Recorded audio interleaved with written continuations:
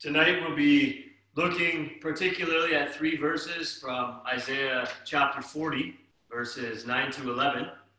But I'm going to read all the way from the beginning of Isaiah 39 all the way through to Isaiah 40, verse 11, to give us a sense of the immediate context. So please turn there in your Bibles.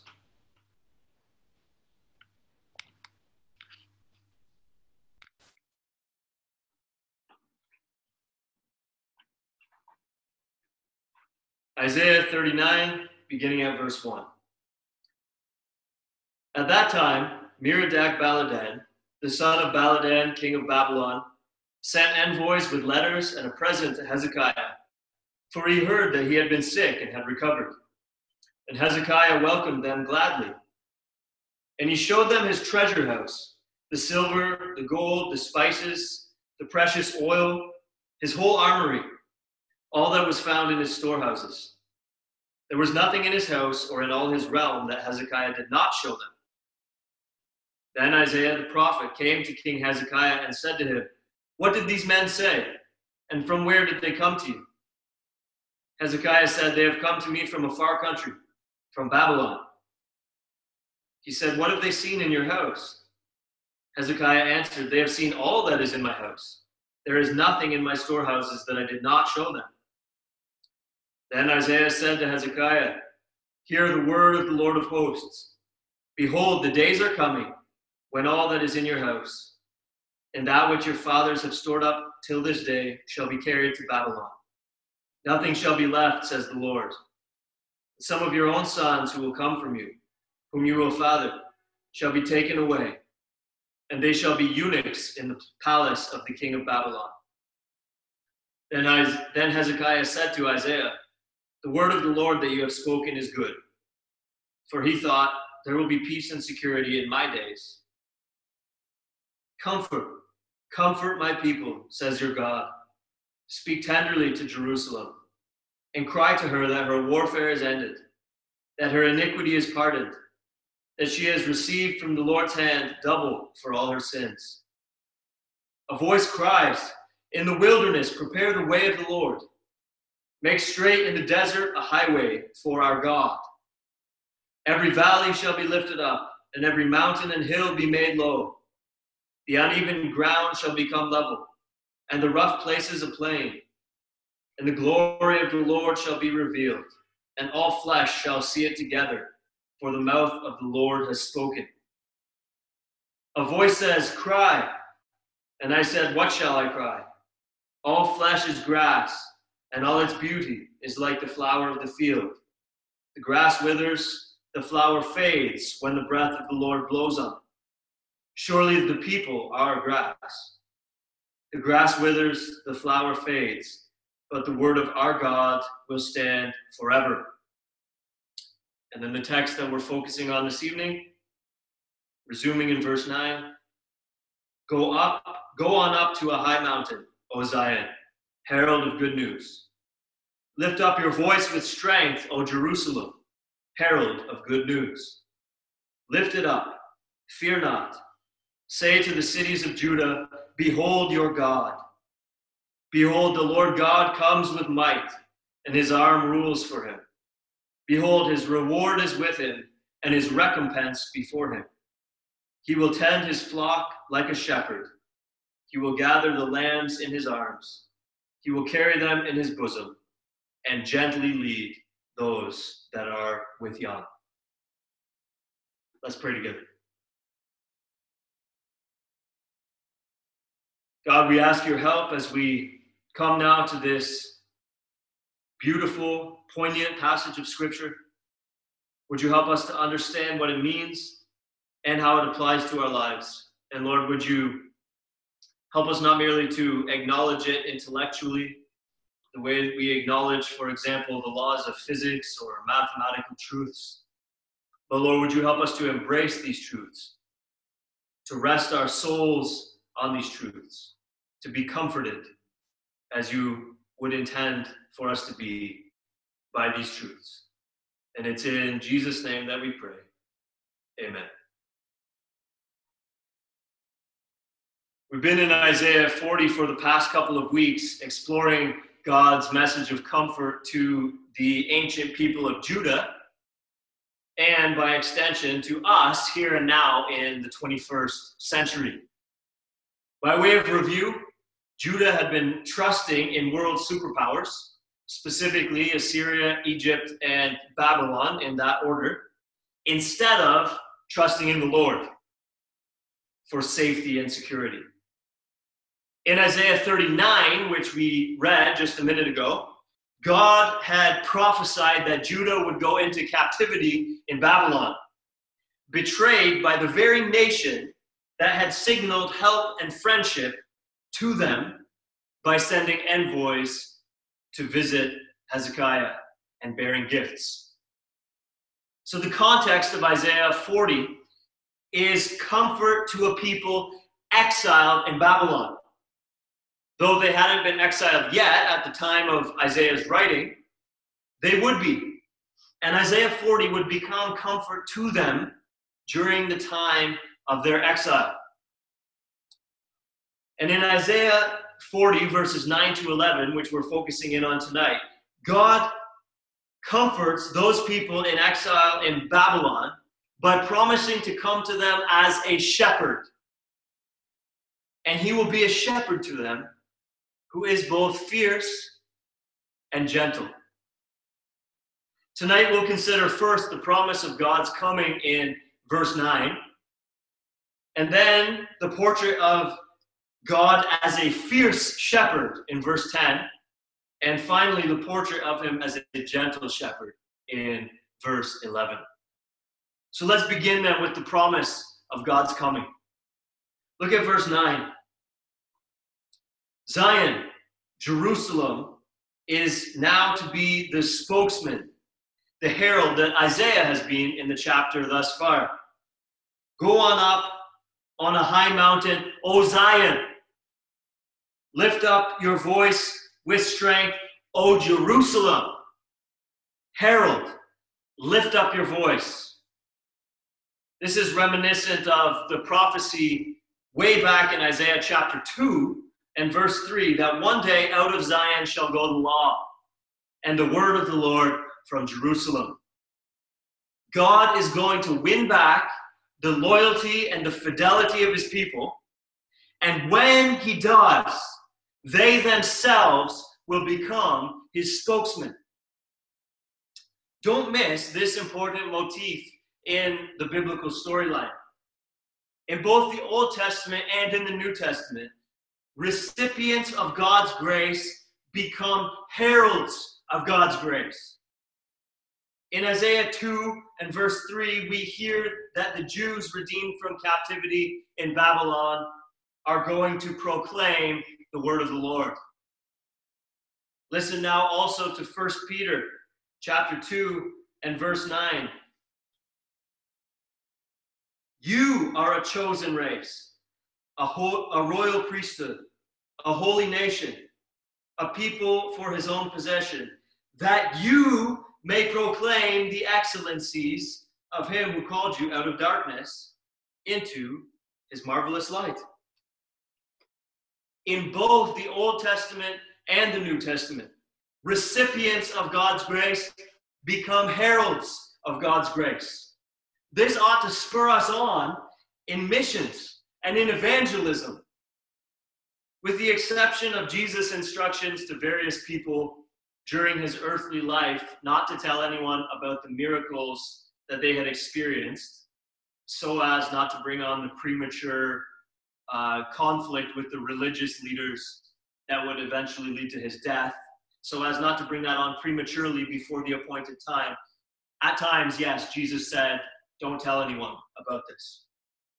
But with the exception of those unique circumstances, and that even being a temporary mandate, God has never saved anyone from anything with the goal that they keep salvation quiet, keeping it to themselves.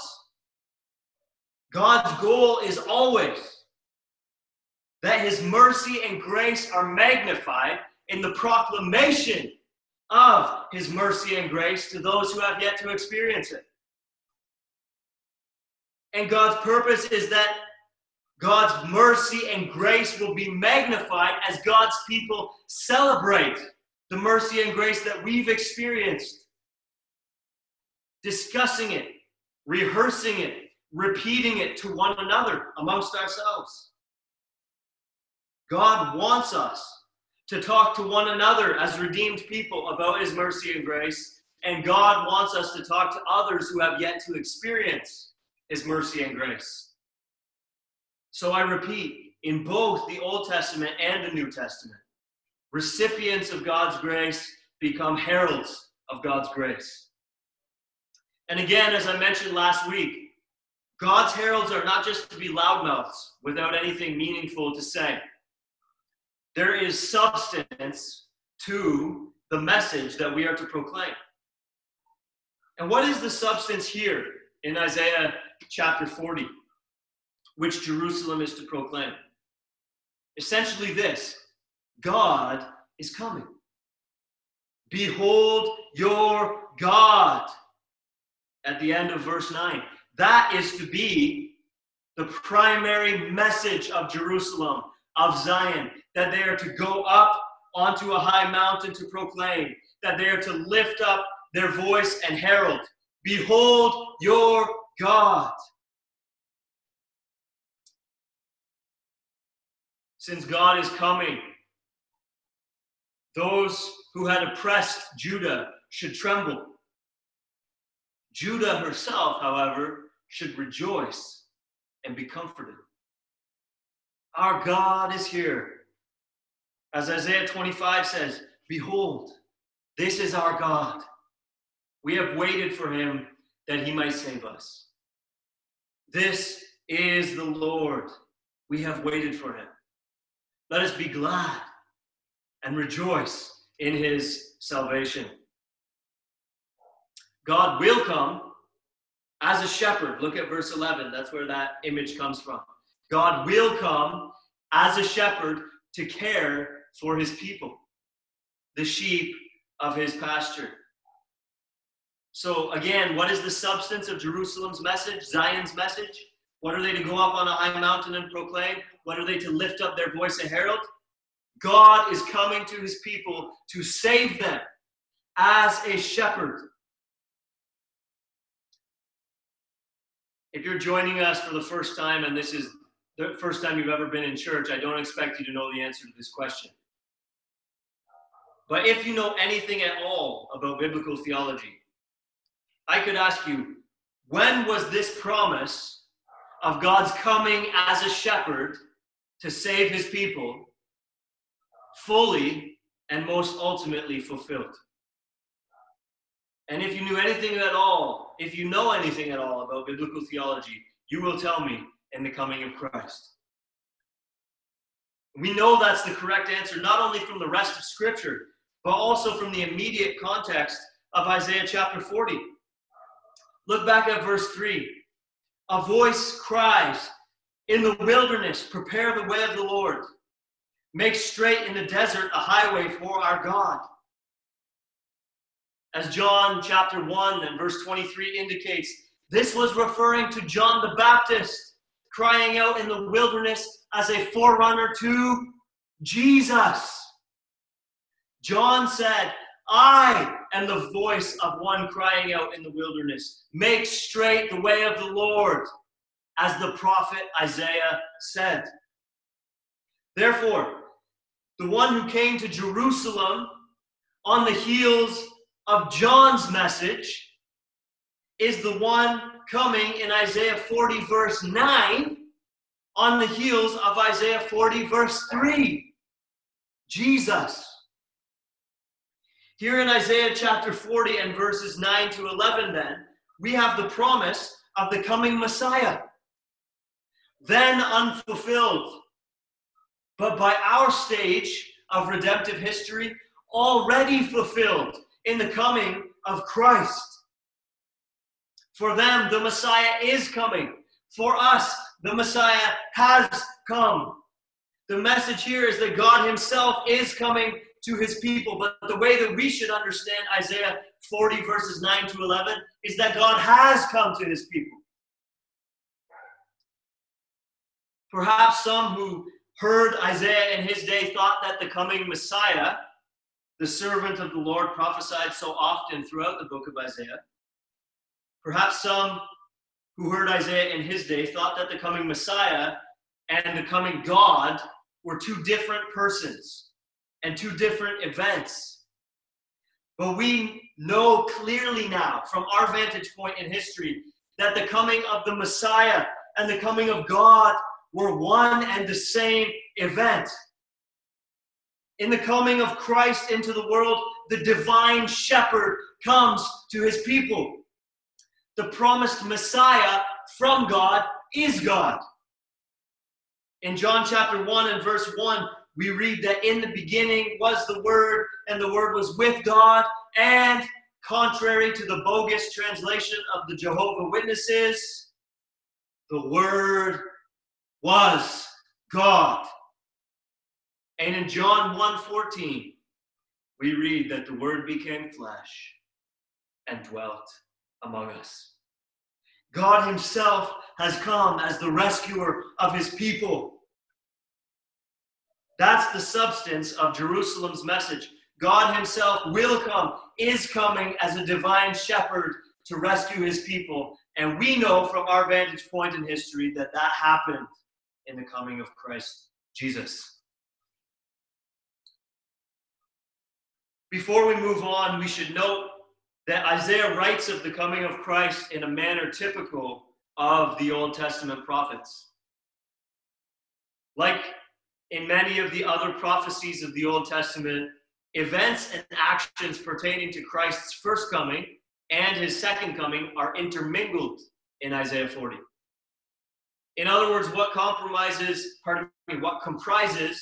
one paragraph or one chapter of Old Testament prophetic writing might unfold over a span of 2,000 plus years. One easy to understand example of this is when we see the promise of atonement for sins and the final defeat of the wicked together in Old Testament prophecy. When did atonement for sins occur? When Jesus died on the cross. And when will the wicked be fully and finally defeated? At Christ's second coming. At this point in history, we can safely say then that those events, the atonement for sins and the final destruction of the wicked, are separated by at least 2,000 years. But they're very often together in the prophets. I'm not sure who the first one to say it was, who to attribute the idea to, but reading the Old Testament has often been compared to standing on a mountain peak viewing the rest of the mountain range. From your perspective, all of the other mountain peaks are right beside each other, when in reality, they're actually miles apart. So it is that atonement for sins and the final defeat of the wicked appear from the vantage point of the Old Testament prophets to be right beside each other, since each is an aspect of the coming Messiah's work. But in reality, though likely unbeknownst to them, the Messiah's work would be spread out over at least 2,000 years. The importance of this concept for our purposes tonight is that though the reference to Christ's recompense or his punishment of the wicked are here alongside the rescue of his people, we should be clear that he will recompense the wicked at his second coming, at the end of all things. That he has not fully and finally recompensed the wicked as yet by means of his first coming, in which he lived, died, and rose for us and our salvation. So with all that in mind, let's return our minds now to the main theme of Jerusalem's message, which is God is coming to his people to save them as a shepherd. And what more do we learn of this divine shepherd from Isaiah 40, verses 9 to 11? First, that the divine shepherd is fierce. Behold, the Lord God comes with might, and his arm rules for him. Verse 10. his recompense is before him. Recompense sometimes means just paying someone back what you owe them. But in this case, and more typically in older language, recompense meant paying someone back in terms of vengeance, punishment. And that's the sense of it here in this verse. When the divine shepherd appears, he is going to bring recompense or revenge or pay out what is owed upon the enemies of his people. And he is well able to do it. He comes with might, and his arm rules for him. The Lord Jesus Christ is not weak and effeminate, as so many depictions of him throughout church history portray him to be. He is not the soft, limp-wristed sort of man that would give you the kind of handshake where it feels like his hand is about to fall out of yours if you don't hang on tight enough. As 1 Thessalonians tells us, one day the Lord himself will descend from heaven with a cry of command, and with the voice of an archangel, and with the sound of the trumpet of God. And as 2 Thessalonians tells us, it will be to repay with affliction those who afflict you, Christian, and to grant relief to you who are afflicted. Yes, it goes on to say, when the Lord Jesus is revealed from heaven with his mighty angels in flaming fire, it will be to inflict vengeance on those who do not know God and on those who do not obey the gospel of our Lord Jesus. 2 Thessalonians chapter 1, verses 6 to 8. When John's gospel tells us that God did not send his Son into the world to condemn the world, but in order that the world might be saved through him, it doesn't mean that Jesus will never condemn, never afflict, never avenge, never speak a cross word to his opponents. Rather, it meant that his first coming was to accomplish and to proclaim the salvation available to mankind while God exercises patience toward a world in rebellion against him. Christ's first coming was to publish terms of surrender prior to the impending invasion of Christ with his heavenly host on the last day, in which his enemies will be defeated forevermore. And so Isaiah speaks about the fierceness of the coming shepherd. When he arrives to rescue his sheep, ultimately in the end, it will be bad news for the wolves, for the goats, for the unbelievers. We should not make the mistake of thinking Christ is only gentle, universally gentle, especially his enemies, those who, as Thessalonians says, do not know God and do not obey the gospel of our Lord Jesus. Especially his enemies should take heed of the depiction of the divine shepherd here in Isaiah 40. Jesus is indeed coming to gather the lambs in his arms, and more on that in a moment. But Jesus is also coming to recompense the wicked, the Assyrians, the Egyptians, the Babylonians, the unbelievers. The recompense of the wicked is a great comfort to the people of God. Like the family of a victim of injustice is comforted when justice is finally done. Like the hostage is comforted when his captor is shot by the SWAT team.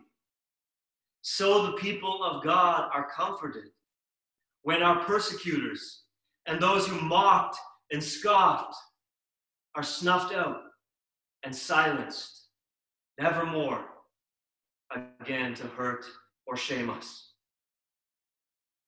Yet the recompense of the wicked should be a great terror to those who will be on the receiving end?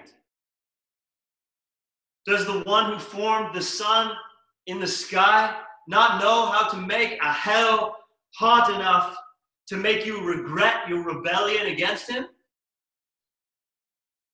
Does the one who formed the vast mountain ranges of solid rock not know how to prepare a punishment weighty enough to absolutely crush you?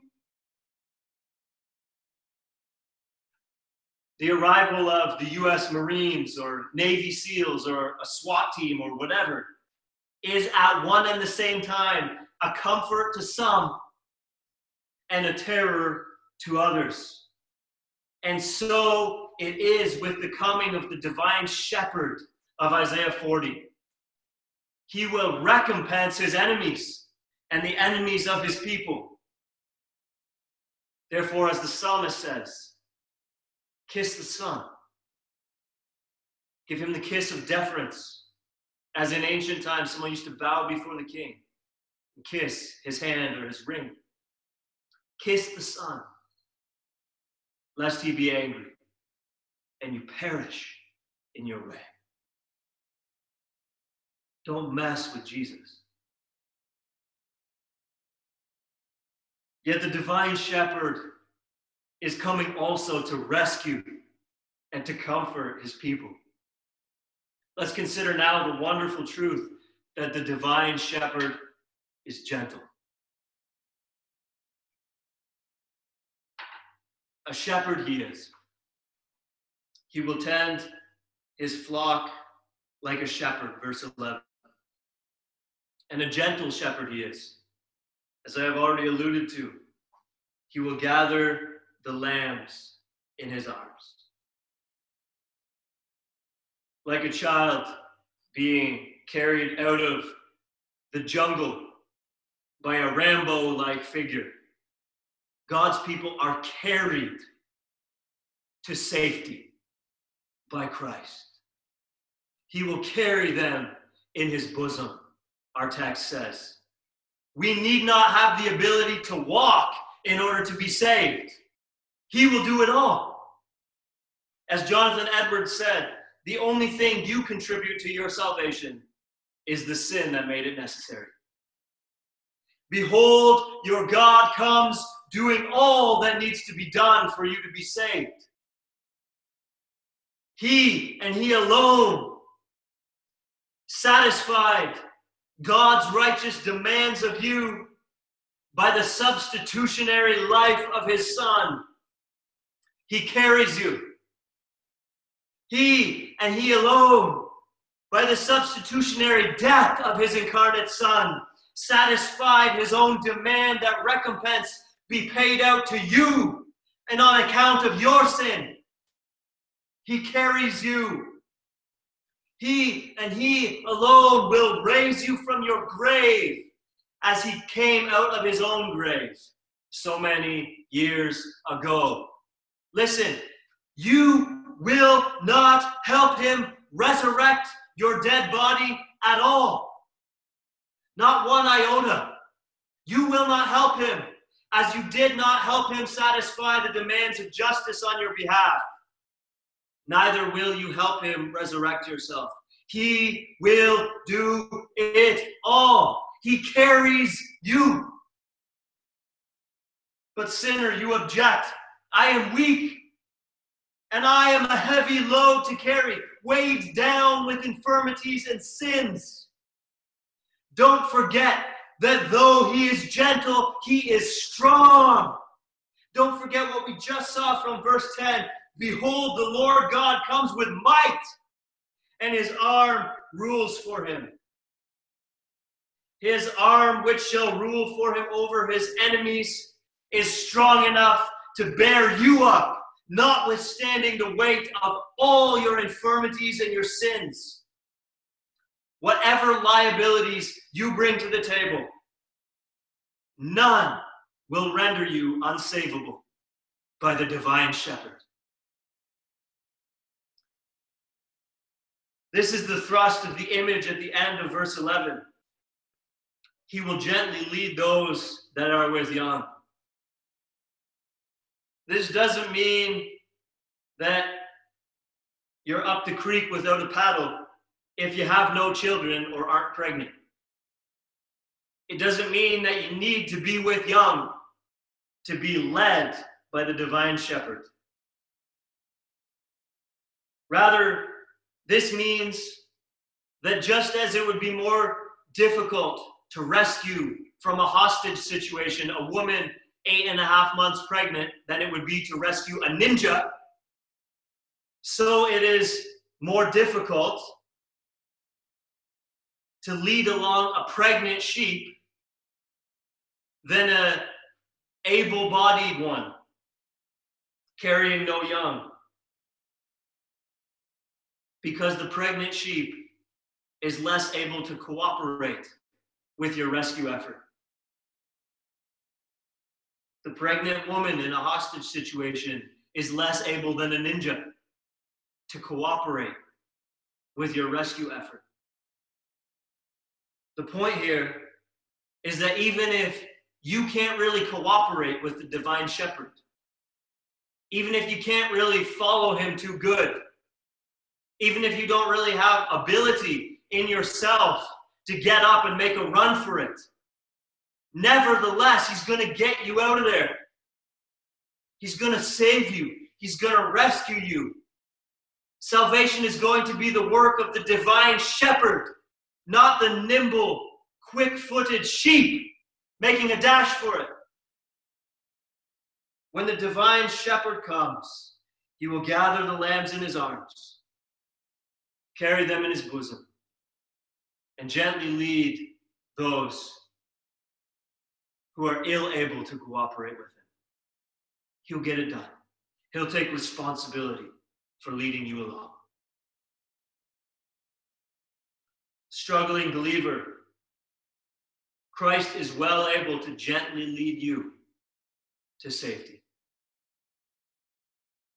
Believer with lots of baggage, weighed down, heavy with child, as it were, Christ is well able to gently lead you to safety.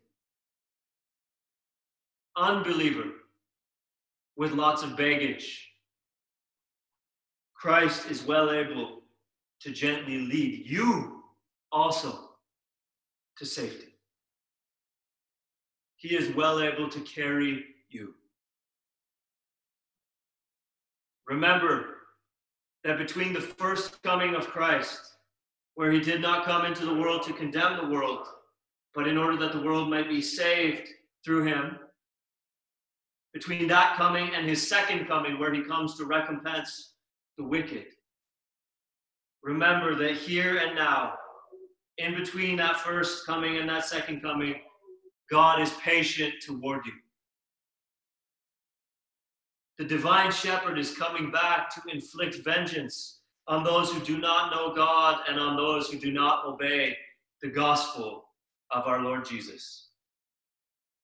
But unbeliever, in the meantime, terms of surrender are published to you.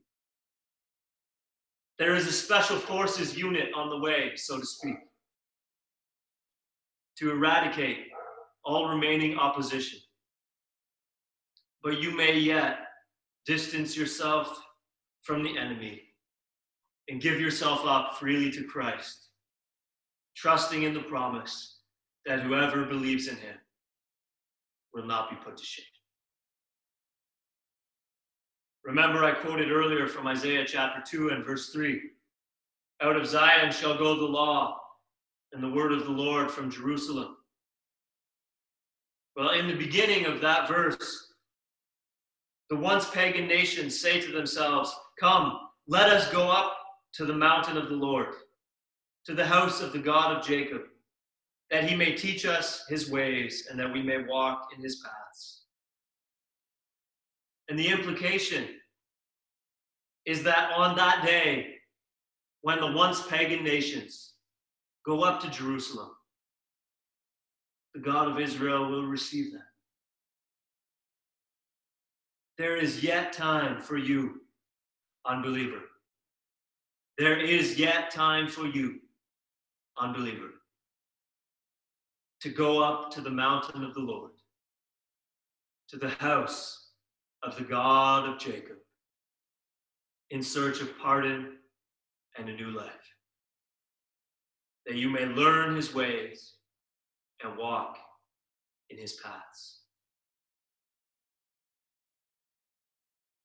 In summary, Christ Jesus is the divine shepherd promised in Isaiah 40, who has come and is coming again.